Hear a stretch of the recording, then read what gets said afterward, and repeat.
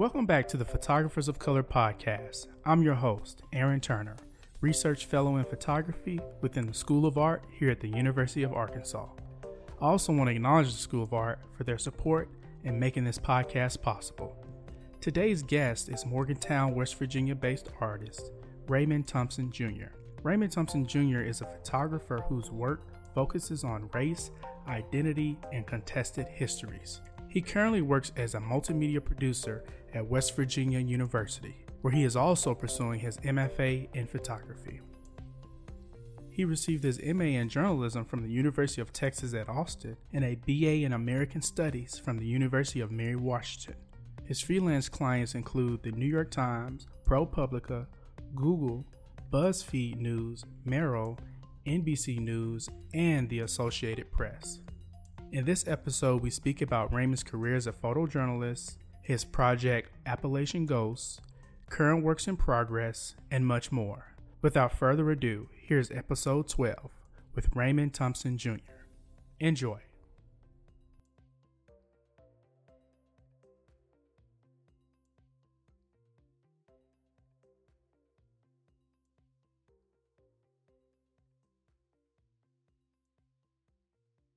I like to try to start these organically. Totally. So we can catch up with one another and stuff like that. Yeah, it's been a minute. I've not seen you since the portfolio review. Probably was that 3 years ago or 2 years? 2 or 3 years ago. I was trying to think of that before we started. So was it sometime between 2016 and 2018? Yeah. Yeah.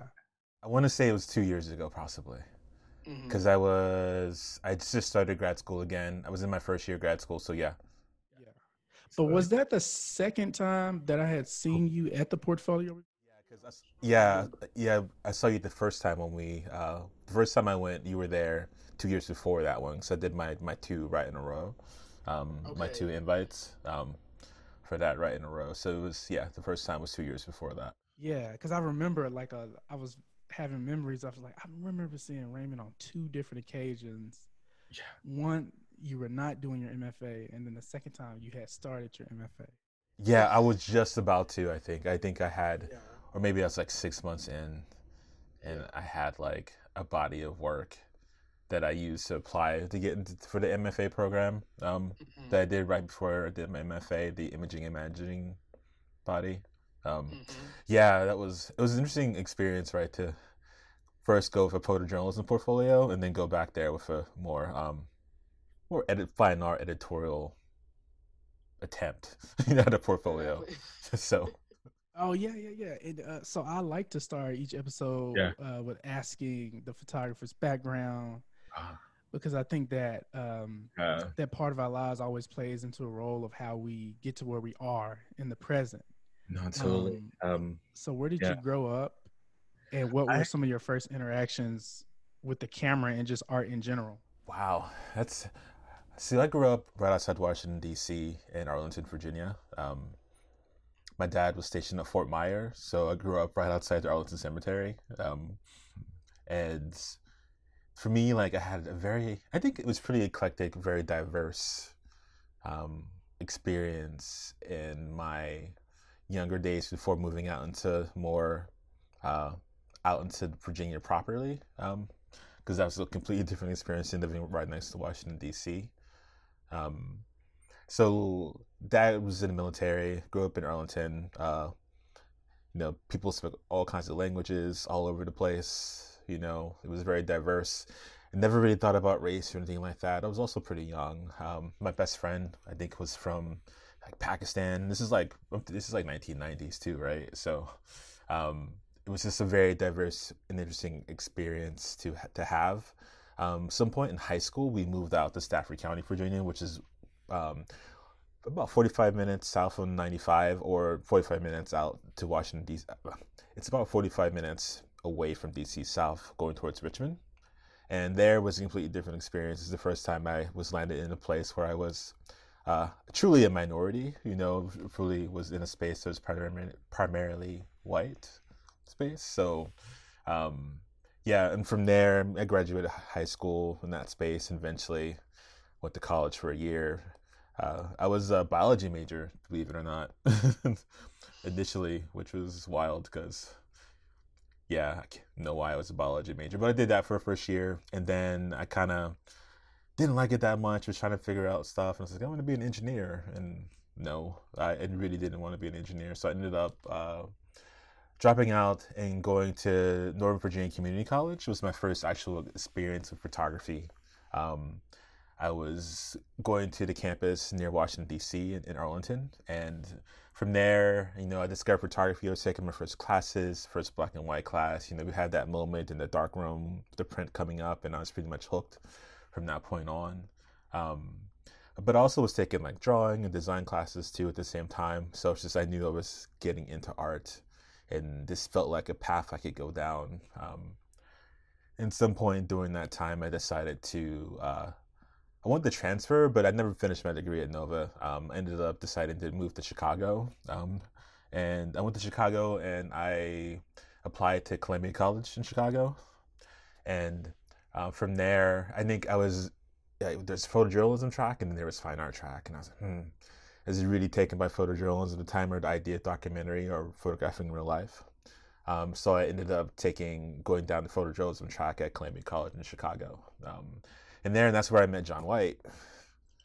And yeah, that started like a decade path of photojournalism. I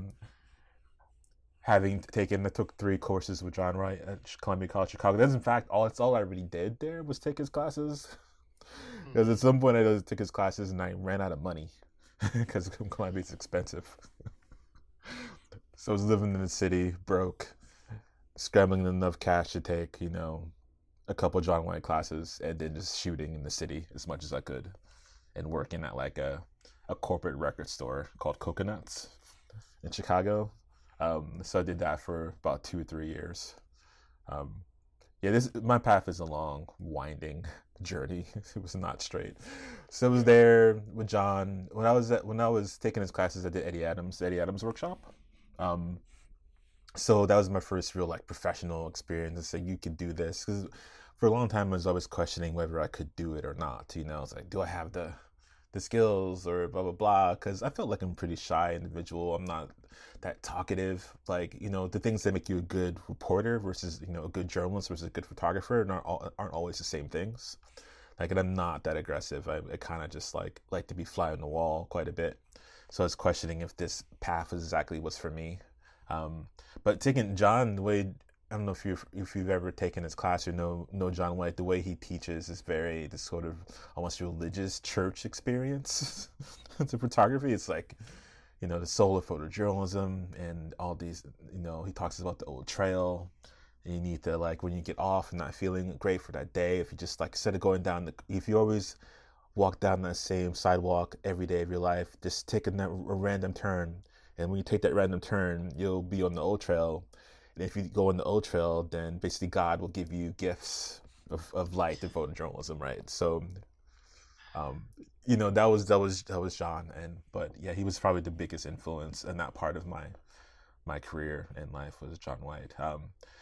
So after that, I ended up, I started interning. I started freelancing for this, the Chicago Archdiocese newspaper for the Spanish speaking.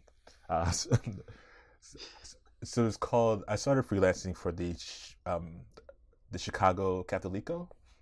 It was called at the time, and that sent me all over the city to photograph like the more Latinx part of the Catholic organization within Chicago. So a lot of masses, different parades, various things like that, which is pretty cool. And around that same time, I was in Columbia, but I was broke, so I ran out of money. So I ended up like dropping out of there and going to Truman College, which is also in Chicago, just to get my associates in art while I was working at the record store and also freelancing for this organization. So it's always been like a hustle basically for me. But at some point I started getting internships. First at the Door County Advocate in Wisconsin. Next was the Times of Northwest Indiana. I did that for about 4 months. I had an internship there. It was supposed to be like for a year, but that was the first time I got laid off from a newspaper. The first. not the last time to get laid off from a newspaper as a photojournalist. And from there, after that Times of Northwest Indiana, I went to the Kane County Chronicle. And then after that, I had gotten married, so me and my wife, we moved back to Virginia to, be closer to family, because she has some family here too. My folks are from there. And once I moved back there, I eventually landed my first staff photojournalism job at this little paper called the Culpeper Citizen out in Culpeper, Virginia, which again is about 2 hours-ish from Washington, D.C., South Virginia. So I was working in an exurb at that point, country, which is also interesting to be a black photographer working in the country in Virginia. But I could tell you stories about that. Yeah, and that's how I kind of landed in, at least in photography, and started off my career. Yeah, I was going to ask you. I know you've been like you've worked as an editorial freelance photographer and photojournalist. Yeah. You've wore several different hats. And I remember you holding a staff position, but you just mentioned it was in Culpeper, Virginia. I think that's when I first came aware of your work, when Instagram first started up, and you could, see people's work more readily than before. Yeah. And can you tell me like what that journey has been like as a freelancer and sort of the working as a staff photographer? Yeah. So let me take it through my staff. I mean, so it was working with the Culpeper Citizen, which was bought by this organization called Times Community Newspapers right outside Washington, D.C. So I got really close to D.C. And at the time, my goal was I want to be a staff photographer for the Washington Post or the New York Times. That was my trajectory. And I did that for a few years, but I was realizing I wasn't quite feeling it as much. I did the community journalism thing for 4 or 5 years, and I covered enough parades and sportraits to last me a lifetime. And so I decided to apply to grad school at the University of Texas at Austin. And also I knew there are people there like Eli Reed and Donna DeCesare, and the program's not huge, but I really wanted to be around them. And I sort of chose UT for that reason, because I just wanted to hang out and be in Eli's presence. Just to hear him, do his thing. And I was also working with Donna DeCesare, who I actually work with more than Eli, and Donna was like a real help in sort of helping me sort of figure out, at least, that I was really into research, right? And research was going to be a part of eventually my practice as a photographer. So yeah, from there, and then I did that, and then from there it was like a thing where I just started to freelance after I graduated, but also was looking to go into video production and do multimedia, and that's what I ended up doing quite a bit more. And I've always sort of done that, and then also freelance as well. So I've never really been like a full-time, editorial freelance photographer just on its own.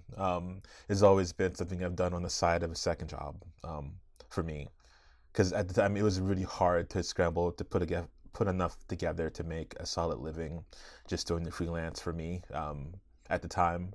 So I ended up getting taking a job at Western University to be a multimedia producer for like their communications, internal communication stuff. So doing lots of like marketing video, which eventually, weirdly enough, I kind of shifted back to doing mostly stills by the end of my time with them. So yeah, again, it's like I've always but the whole time I've been freelancing, right? A little bit here, a little bit there, and bigger gigs, hoping that one day that maybe, I'll be able to pull enough together to actually, make it work. But still, I mean, weirdly enough, I feel, now I've gotten really a little extra busy, which is weird. I'm not used to, as far as like people requesting freelance work, but, yeah, so, and plus I was also in this position where like, I was like, dude, it's like, do I really want my passion, which was photography, to be kind of polluted by the necessities of hustling in photography? And like, I was really kind of struggling with that too. I was like, which one is more important, because the hustle sometimes is hard, trying to, keep your gear up, trying to get into your taxes at the end of the year, trying to make enough money. wanted to start a family. All these things were starting to like make it really hard just to freelance by itself. Yeah, in that last part you're just saying, I remember reading Roy DeCarava's retrospective catalog, and he was talking about um, pretty much how much he hated freelancing, did that for a number of years, but once he got a teaching job at Hunter College, he was like, I'm leaving that behind, because he didn't really like it. He just, like you were just saying, that the pollution of, the hustle and the things you really care about, and also adding in life to the equation too, things you want to achieve in life. Um, but what was it like working with Eli Reed and John H. White? I mean, these are two legendary African American photographers. Well, John was just an inspiration. He really, I mean, he was the reason why I probably stayed along the photojournalism track as long as I did, and also why it probably never fully let go of me at the same time. He, all right, like, he was, I mean, he basically, like, the way in which he explained and talked about photography was a very soulful, internalized experience. Um, so this intuitiveness which he sort of instilled in us was to sort of work from like our inner soul and feeling, and to trust that he taught us how to use our intuition in photography a lot, like how to rely solely on our intuition and to move and roll with it, almost dance with it in a way. um so in that way, I'm like John has like inspired John inspired I think the way in which I like to actually work when I have a camera in my hand. Still, in today, thinking about John's work, or thinking about the lessons that John taught us. While Eli is a really interesting teacher to be around, and mostly when I was with around Eli, it was always I never took a class with him. I was his TA once, so I would go watch him work with other people, um, and I learned a lot from that too. Just like how to not necessarily work with students, but then how to sort of try it again to inspire them to sort of work through their intuition in a way. But any chance I could, I would go to Eli's office and just talk to him to pick his brain. And that's what was like the biggest experience with Eli, was just because he had been through so much and seen so much. And Eli is interesting because he has a lot of students find it hard to do that with Eli, because Eli is very circular in like thinking in a way, like Eli's going to have a point, but the point may be like in a circle. And you have to go with him in the journey on that circle to get to the point, which is gold. But you have to hang out there long enough to catch the gold from Eli. It's not like a to the point direct teacher, but his lessons always sort of come back if you can hang with him. And because of that, and one thing with Eli was just seeing him work, Mhm. sometimes I'd be amazed, and all of a sudden we see these pictures, and like out of nowhere, like, wow, where did this picture come from in his current work? And he just would blow me away. He also was like very into like, showing us his work and treating us as, not as equals, because we weren't equals, but he would treat us like we were like, photographers, and we're going to go do important work. Um, so it wasn't like it was like an all thing all the time, but it was definitely like I tried to like be around him as much as possible just to pick up as much as I could from Eli. Man, that must have been amazing to just had an experience with those two individuals. Um, Yes. but yeah, so you mentioned earlier your reasoning for moving to West Virginia, and that was to work in the communications department there. Can you tell me what you're still doing? Are you still doing that job there? But then also, while you're at West Virginia, you decide to continue your photographic education with an emphasis in art this time. Um, and I can see in your work all the historical references and your approach intellectually to the work. It's still sort of from that standpoint as a journalist. You want to dig through these archives and do all this research and gather your sources and then make your assessment through the photographs. Can you just Take us through that a little bit. Yeah, so I came out. I think, one of the reasons I went to grad school the first time at UT was to sort of to ride out the recession that was happening in 2010 and 2012. After I got done, I was broke, so broke. And that was like my main reason why I ended up moving to Appalachia in West Virginia, because they were hiring and they gave me a job working for initially working within their communications department. So I did that for about almost 7 years. First multimedia production, primarily working to make marketing videos, then slowly moving back into photography and a little bit of art direction for their alumni magazine. So it was like evolving my path into a little bit more of an editor. And so following now, I think I started this job in February this year, right before COVID, which is amazing. It's not a good time to start a new job, but so I started this job as Director of Community Storytelling for the Center for Resilient Communities, which is a new center within the Geography Department of West Virginia University.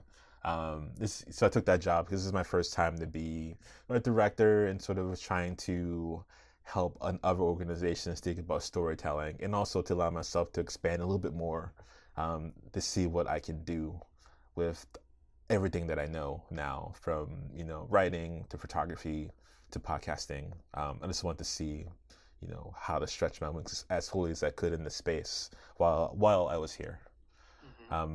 But during that same time, a couple years ago, I'm in my third year of my MFA, so 2 years ago exactly, or before then actually, I don't know. So what happened was Trump got elected.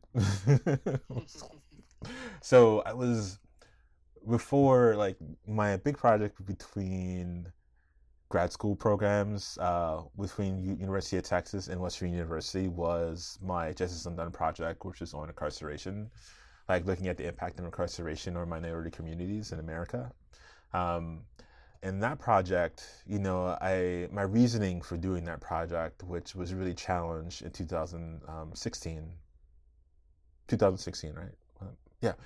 So my reason for doing that project, which is really challenged in 2016, was like, why was I doing that work? What was that work meant to do? Who was I doing it for?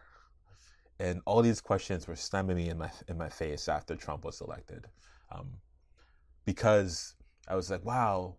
So I'm looking at incarceration. I'm taking these pictures of children. I have purposely avoided certain things in this work to be like, I was looking for sympathy. I wanted the viewer to have sympathy with the people within the frame. Like, it's almost like I was trying to make them palatable for people, my audience. And also, well, who's your audience? And my audience was mostly white folks, of a certain economic strata.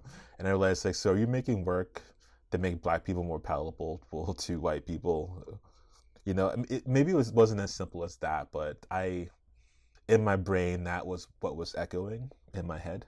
And especially after then Trump was elected, I was just so devastated by this fact. And I really wanted to find a new way to make work. And so during the same time, I'm also, I am like pretty book driven. Sometimes books will be the things that inspire me to do a project. I came across the first book was Christina Sharp in The Wake on Blackness and Being was the first book I came across. And very shortly after, I came across a book by a geographer, I believe, and her name is Caroline Finney, and her book was called Black Faces in White Spaces. So those two things, like, Christina Sharp's book and talking about wake work and talking about ways in which to, challenge, to look at, wake work being a thing in which, like, so Black experiences in the sort of wake of slavery, and essentially to interrupt that work is wake work in a way. Like, what can you do to disrupt these histories and these imaginings? And I think I pulled from a series I started, my first post photojournalism series was called Imaging Imagining, which I pretty much pulled out of, the theory from Christina Sharp's book to think about, the African American experience with the environment. And the reason why I came to that project was that I don't know why, I think I had read the Karen Ann Filling's book, and I was like, oh, what are visual representation of Black people in the environment in the United States? So I Googled it, Black people in trees. And it's like, Google, skewed, but I Googled Black people in trees, and what came up was about 80 to 85% lynching photographs, and a couple pictures of white people in hammocks, still. But when I did the same thing for white people in trees, it was an opposite kind of visual. There were a couple lynching images, but most of it was like recreation, enjoying the woods. And I was like, wow, that's crazy. Just that thought, and then I was like, started thinking, like, what have I seen that that represents African Americans' connection to the environment? Like, my personal experience was like looking at, like, is the woods were a place when I was younger that we didn't go. Like, Black people in my family didn't go there. Amongst my peer group, we were kind of afraid of these spaces, and I mean, that's just me specifically and some of the people within my life. But I thought, like, yeah, what was this disconnect? Because I know for a fact that, like, my people come from farmers, and the connection to the land. So when did this happen? Realizing also a lot of my people left farming to go to the city, during the Great Migration. So I just wanted to, like, initially the very first project, this is even pre-grad school, was just to visualize Black people in the space. The same time trying to use aesthetics of the lynching images that I've seen, and just in archives. So black and white, heavy flash images. Yeah. Did I cover it all, or did I just kind of? I feel like I didn't. Did I cover? Did I miss something? No, well, I was going to ask you a follow-up question about the body of work. Is it imaging, imagining, or is it? It's imaging, imagining. Yeah. So you had this body of work titled Imaging, Imagining. You just spoke about it a little bit briefly. You're looking at African Americans and their relationships to the woods, being out in nature, and you're doing it through these portraits. But this also, as you mentioned earlier, it's sort of in contrast or parallel with the social and cultural history of slavery, Jim Crow, lynching, mass incarceration in America. So how does all that tie in to why these portraits are important for you to share with the world? I mean, for me, it was simply a question of, like, trying to fill the visual gap in the archive. At this point, all I wanted to do was, like, I wanted to be, because I'm an image maker, I use the camera and I make images, so I wanted to do my part to add into the canon. Like we need more pictures of Black people in these spaces. This is before I really started to get into archives and what they mean. This is literally, I was trying to add to an archive. And almost hoping that these things, no matter how romantic they might be, would to help start to heal this connection. So if there are enough images there that represent us in the space, then we can begin to start to reclaim these spaces. That was my thinking, like pre-grad school, pre-MFA brain. And how has your MFA experience been so far, like compared to your undergraduate and your first master's degree, the MA at University of Austin, Texas, University of Texas, Austin? How was it compared to those two and things you're thinking about now? Yeah, I mean, before UT taught me to be a really good storyteller, like how to put together stories, how to think about contemporary issues, and how to then sort of form those into packaged stories for a public. MFA school is kind of blowing my brain and making me challenge the very nature of the thing that I use on the medium that I work with. And the question everything, basically. So they're almost complete opposites in a way. Like, one, I was constructing, like, this is how you construct meaning, and then the MFA is making, this is how you deconstruct meaning. And I've been in that space, and what's cool about the MFA space for me is that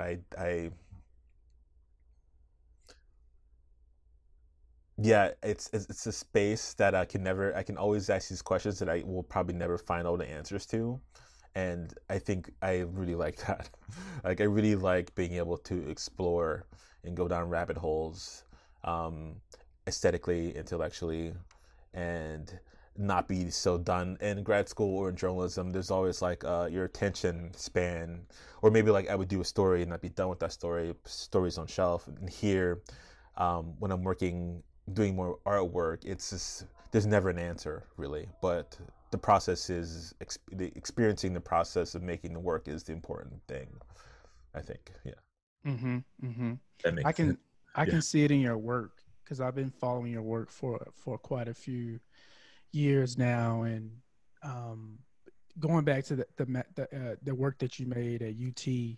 Um, I can't recall the name of that project, but I can see the images in my head right now. But and then also um, the images dealing with incarceration, and just to see your evolution um, in becoming an artist is really no surprise to me, and especially in relation to the images that I want to talk about now, uh, that lie under Appalachian Ghosts.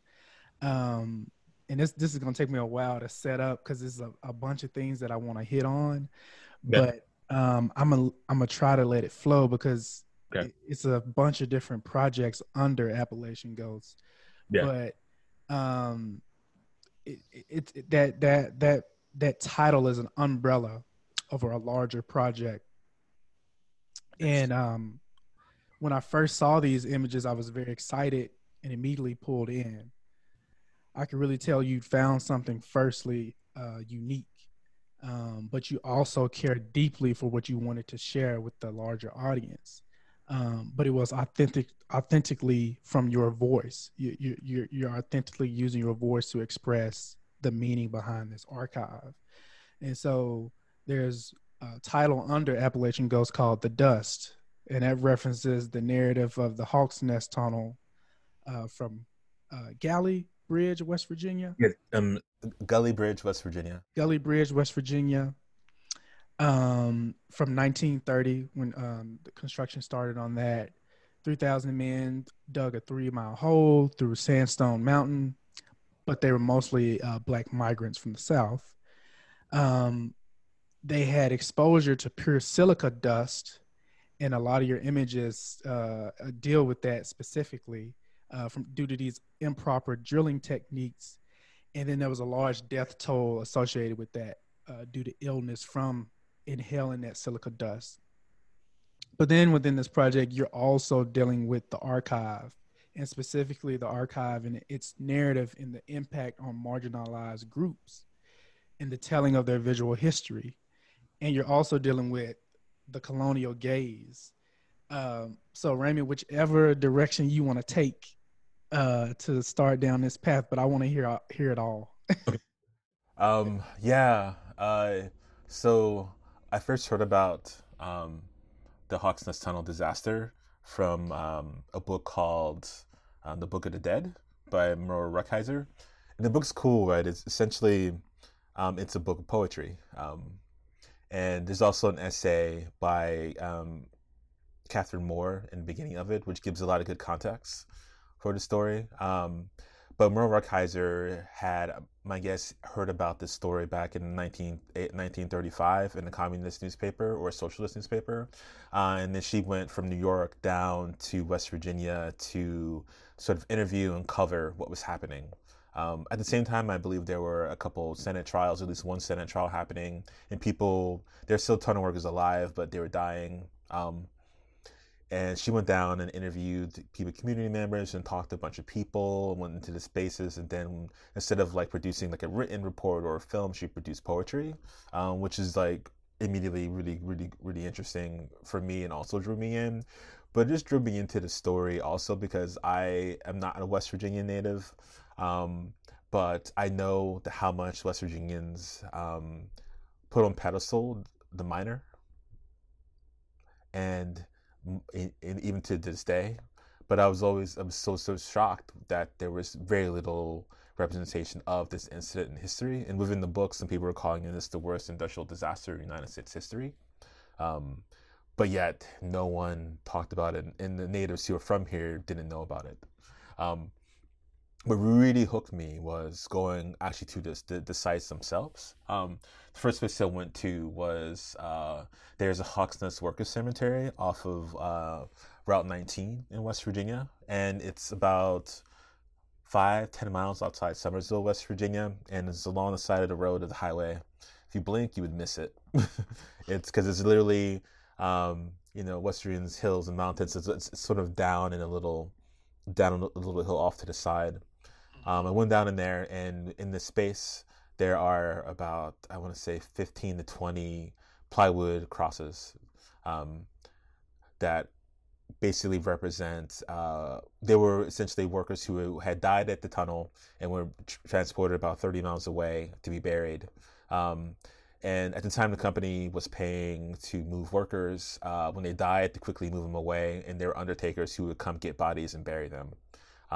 In this situation, the bodies are buried in what is believed to be a cornfield and forgotten about.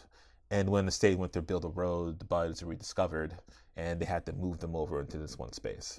So going into that space and then realizing, was being told that each one of those crosses represented 3 bodies, and they don't know who any of these people are, it was like haunting. And at the time and space, it was a little bit overgrown. It just wasn't feeling that cared for. Even though there are people, there's an organization working to maintain it, to put up a really beautiful granite marker. But this is like one of the only representations of that this even happened in West Virginia. Is this cemetery. There is a tour you can do around Ansted, West Virginia, at the Hawks Nest State Park. And at the Hawks Nest State Park, there is one plaque that has a number like 115 workers died. So that number doesn't even represent the true scale of what happened. So I mean, and that plaque is kind of not at. You have to go there because it's a state park and it's a beautiful scenic overlook. And you go there and you look down and you see the river.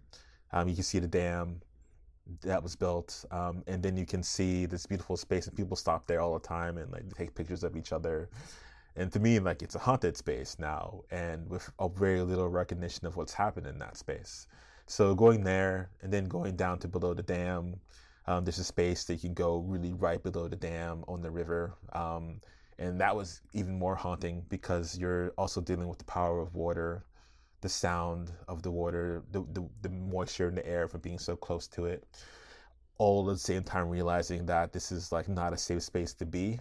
And and then you look up on the side of this hill, and literally, if you find old photographs from the archive, you can see where all these little cabins were, these 10 by 15 foot cabins all over the sides of the hill, which were quickly demolished as soon as they were done with construction.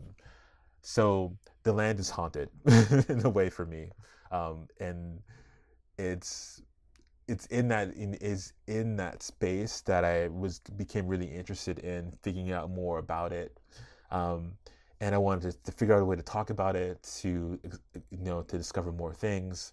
I had seen, within the books, of course, there's the famous Hawks Nest photographs that they have in the books. There's like 2 or 3 of them. There's one, this real ghostly one where someone's walking out of a tunnel. There's this group shot of a bunch of people in them. And then I was talking to Catherine Moore, and she's telling me, well, there's this archive down at the state archives where there's more pictures. You should go check it out. And from there, when I went down there to actually sit within the state archives, and they brought me about 2 big file folders full of images from Hawks Nest. No, so the archive itself is very, there were about 400 pictures. And most of those 400 pictures represent essentially like an industrial process of constructing a dam. So there's like pictures of them putting in turbines. There's all kinds of building pictures from every angle. But within those building pictures, you see people occasionally within those spaces. I don't know exactly the size of the negatives because the archive doesn't have negatives. They only have like reproductions on paper, basically. But my guess, maybe it was 8x10 camera. And a lot of the shots have the 8x10 view camera wide look, so people are really tiny in them. So out of the 400-ish image, let me know if I'm going randomly long. It's like, okay, go ahead. No, it's okay, Raymond, because it's a long Yeah, story, and I really want people to cool. understand Yeah, the sweet. depth of it. Yeah, so out of those 400 pictures, I want to say about 10 or so have recognizable faces in them. And those are the ones that I sort of have clung to for this project. Um, so I had that set. Also had a set of pictures in which people, like one image in which people look like they've been erased, but I can talk about that one later. Um, and on the back of each picture says, I forgot what, it's like the Canal Valley's, I can't remember the exact name of the company that was a subsidiary of Union Carbide. So each one has like, picture at heading, tunnel number, blah, blah, blah, workers, and that's it. So the archive has very little caption information in these photographs.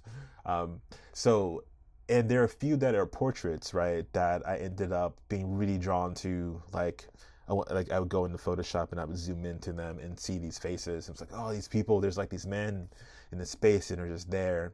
Some are like showing so much personality. Like, how can I deal with this? And I cut them out and put them on my wall, like 8x10s of each little section. And they were there for like 6 months, maybe 9 months, just on my studio wall, just looking at them. I was just drawn to them in a way. But while I was doing that, I was simply wanted to, think about, so how can I want to know what it felt like. I want to be like that person.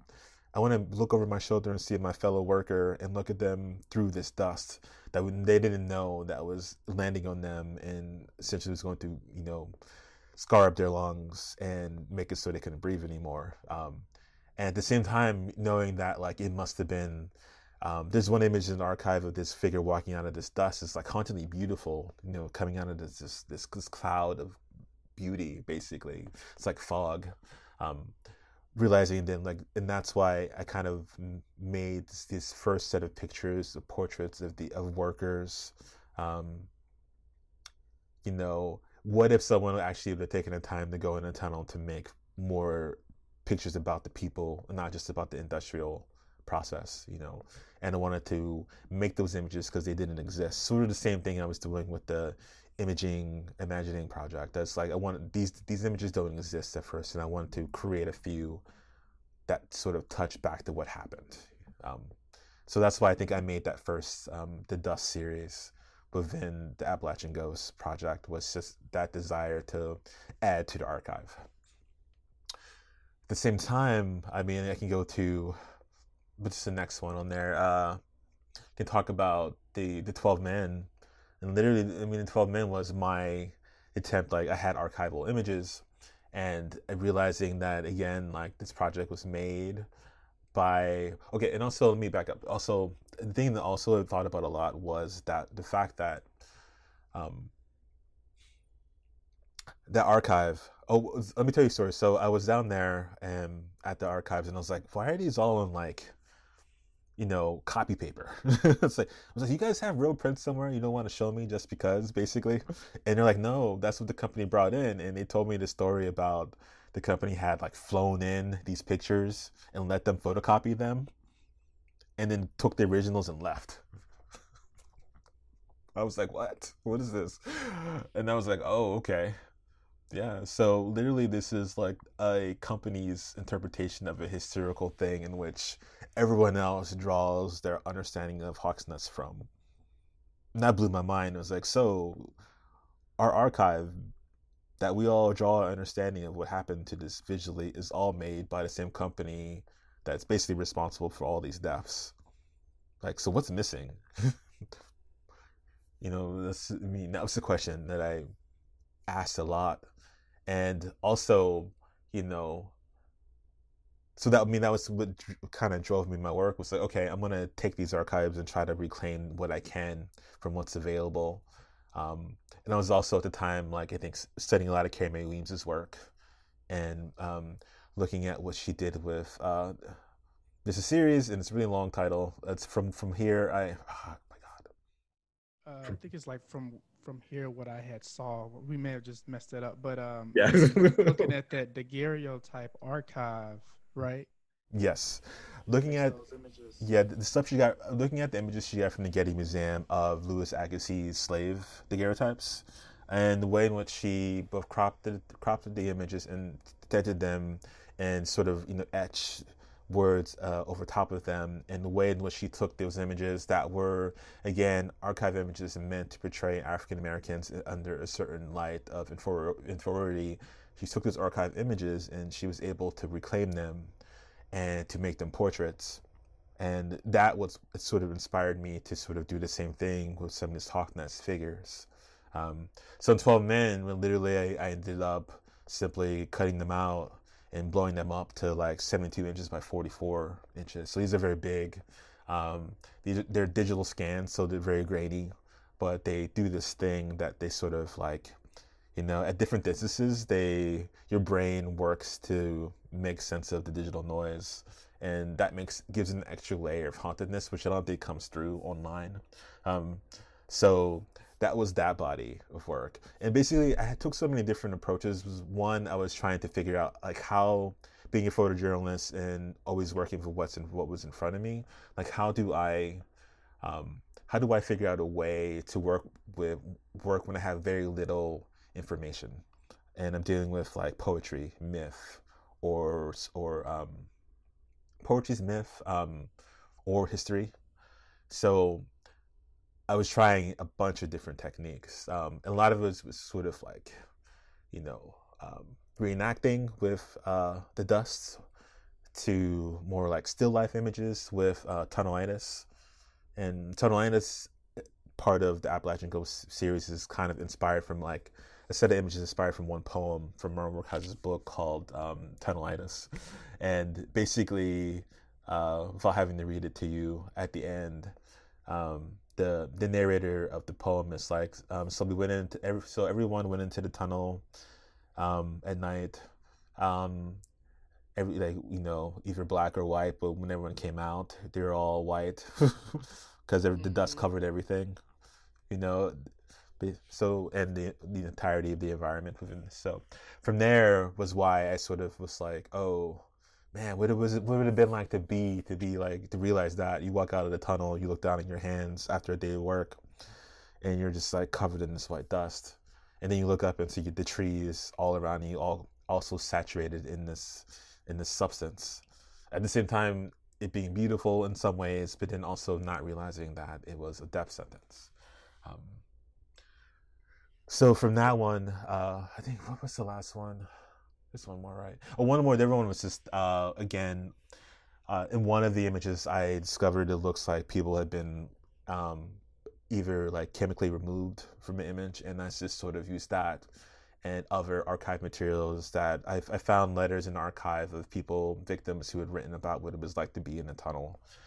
So I combined those letters and other images together that basically speak directly to what it felt like to be in this space. And there's some pretty, again, like not down in the state archive, but the archive at WVU, they have the letters of Senator Holt, who was a U.S. senator, and they have like the real legit actual letters of Hawksness victims, and a few of them write about their experiences of what it was like to be there.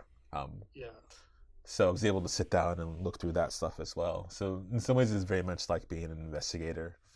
You know. Yeah, and I think like what you're describing, and sort of what I'm trying to summarize all this up to, is this: you're looking at this absence and erasure of these folks, but now through art, it's allowing you to recontextualize or reimagine um, this archive, actually make the people exist in your own way. In the pictures, the portraits are very speculative.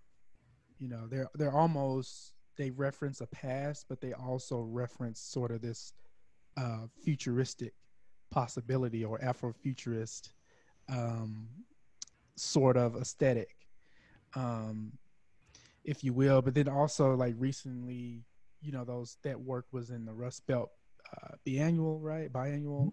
Yeah. And then also, you just won the student prize from Lens Scratch for this Appalachian Ghost series. Yes. Uh, so, No, I was gonna say like yeah. Another reason why I went down the fine art path was because I didn't want to be limited with only being. I didn't want to be limited to just working in the present. In photojournalism, like you're limited to now, what's in front of you, and so much of African American history that I wanted to deal with was in the past. But at the same time, again, I did want to figure out how do I point to the future. So the spaces I was interested in as an artist, as a photographer, was past, future, some in the present.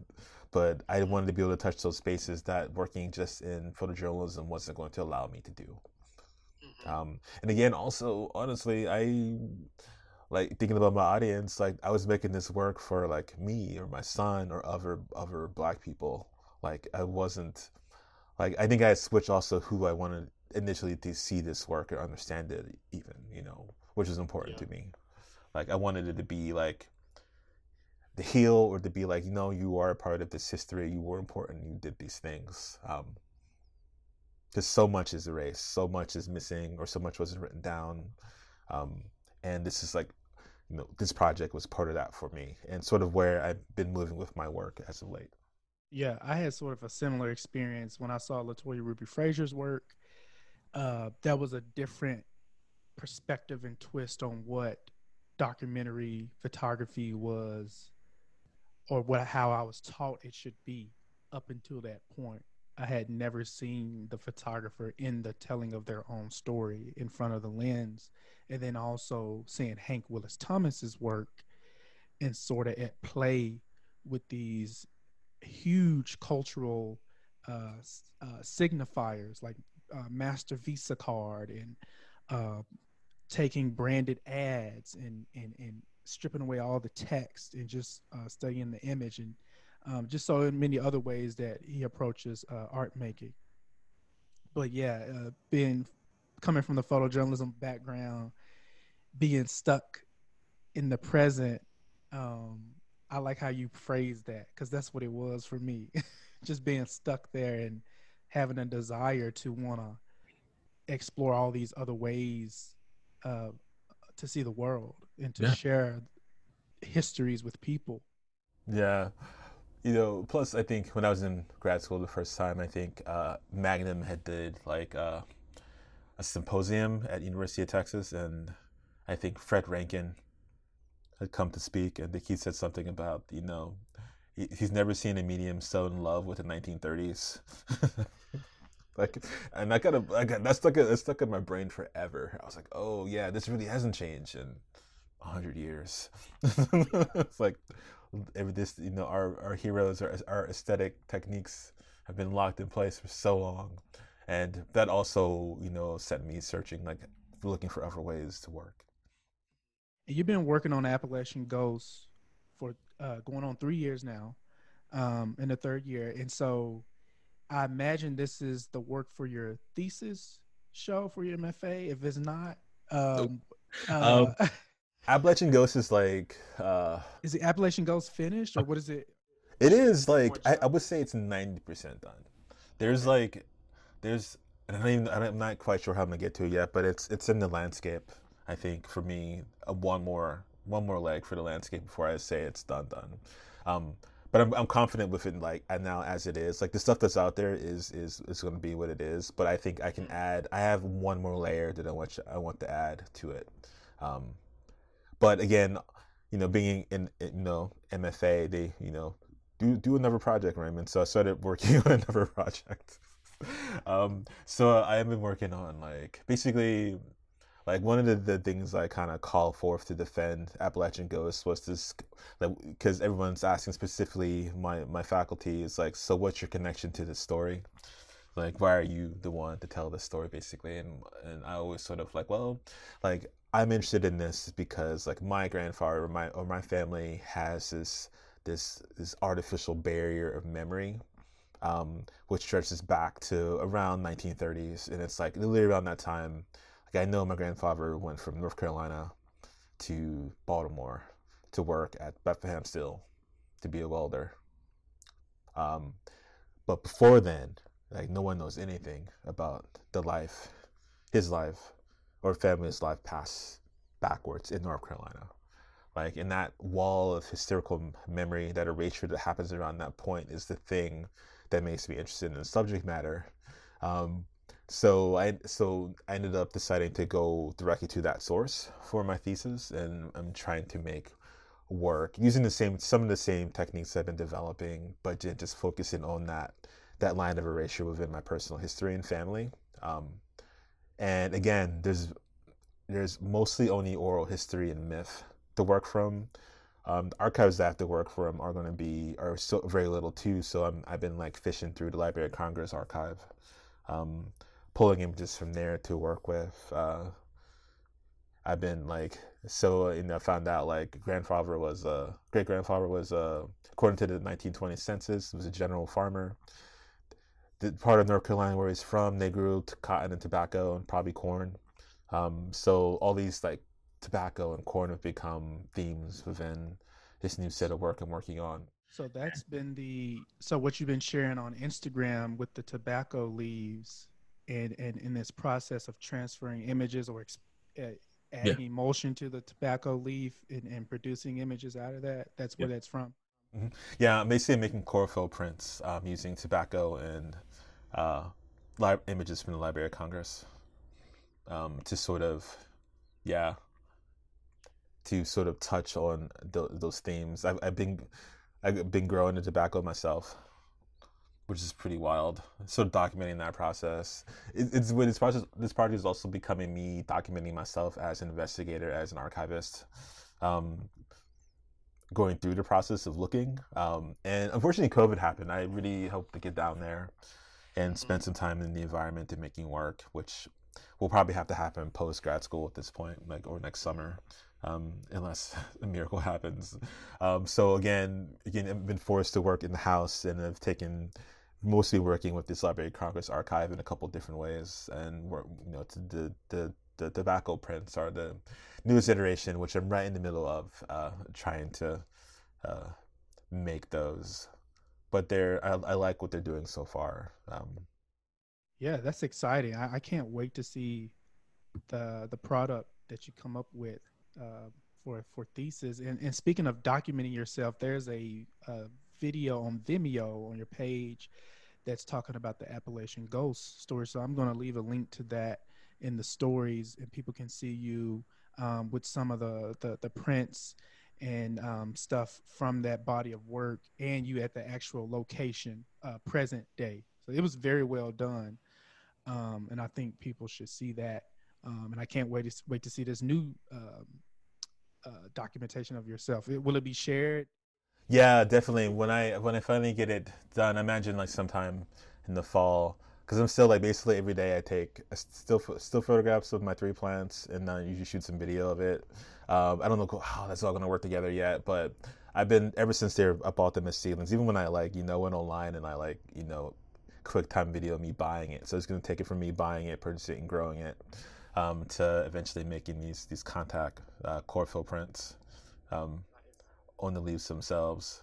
So yeah, it's gonna be honestly my biggest challenge right now is like how to like mount them in a way that is like that the sun won't continue to die it away. So that's been fun. It's like, but it'll work out. So yeah, there's the tobacco part, there's the cotton part of this process too. I mean, not with the chlorophyll prints, but I'm also working with cotton. Like I made friends or with this guy who sells a black farmer down in North Carolina who sells cotton. He's like, so that's going to be part of it some way. So I'm really excited to work on this thesis. A lot of family history and stories. So it's going to be a lot of opportunity to figure out ways to dive into that stuff and how to like work with, you know, untangible facts, basically. Yeah, I really appreciate um, the points, the vantage points, and the perspectives of which you're working on this new body of work from, because it's your family story.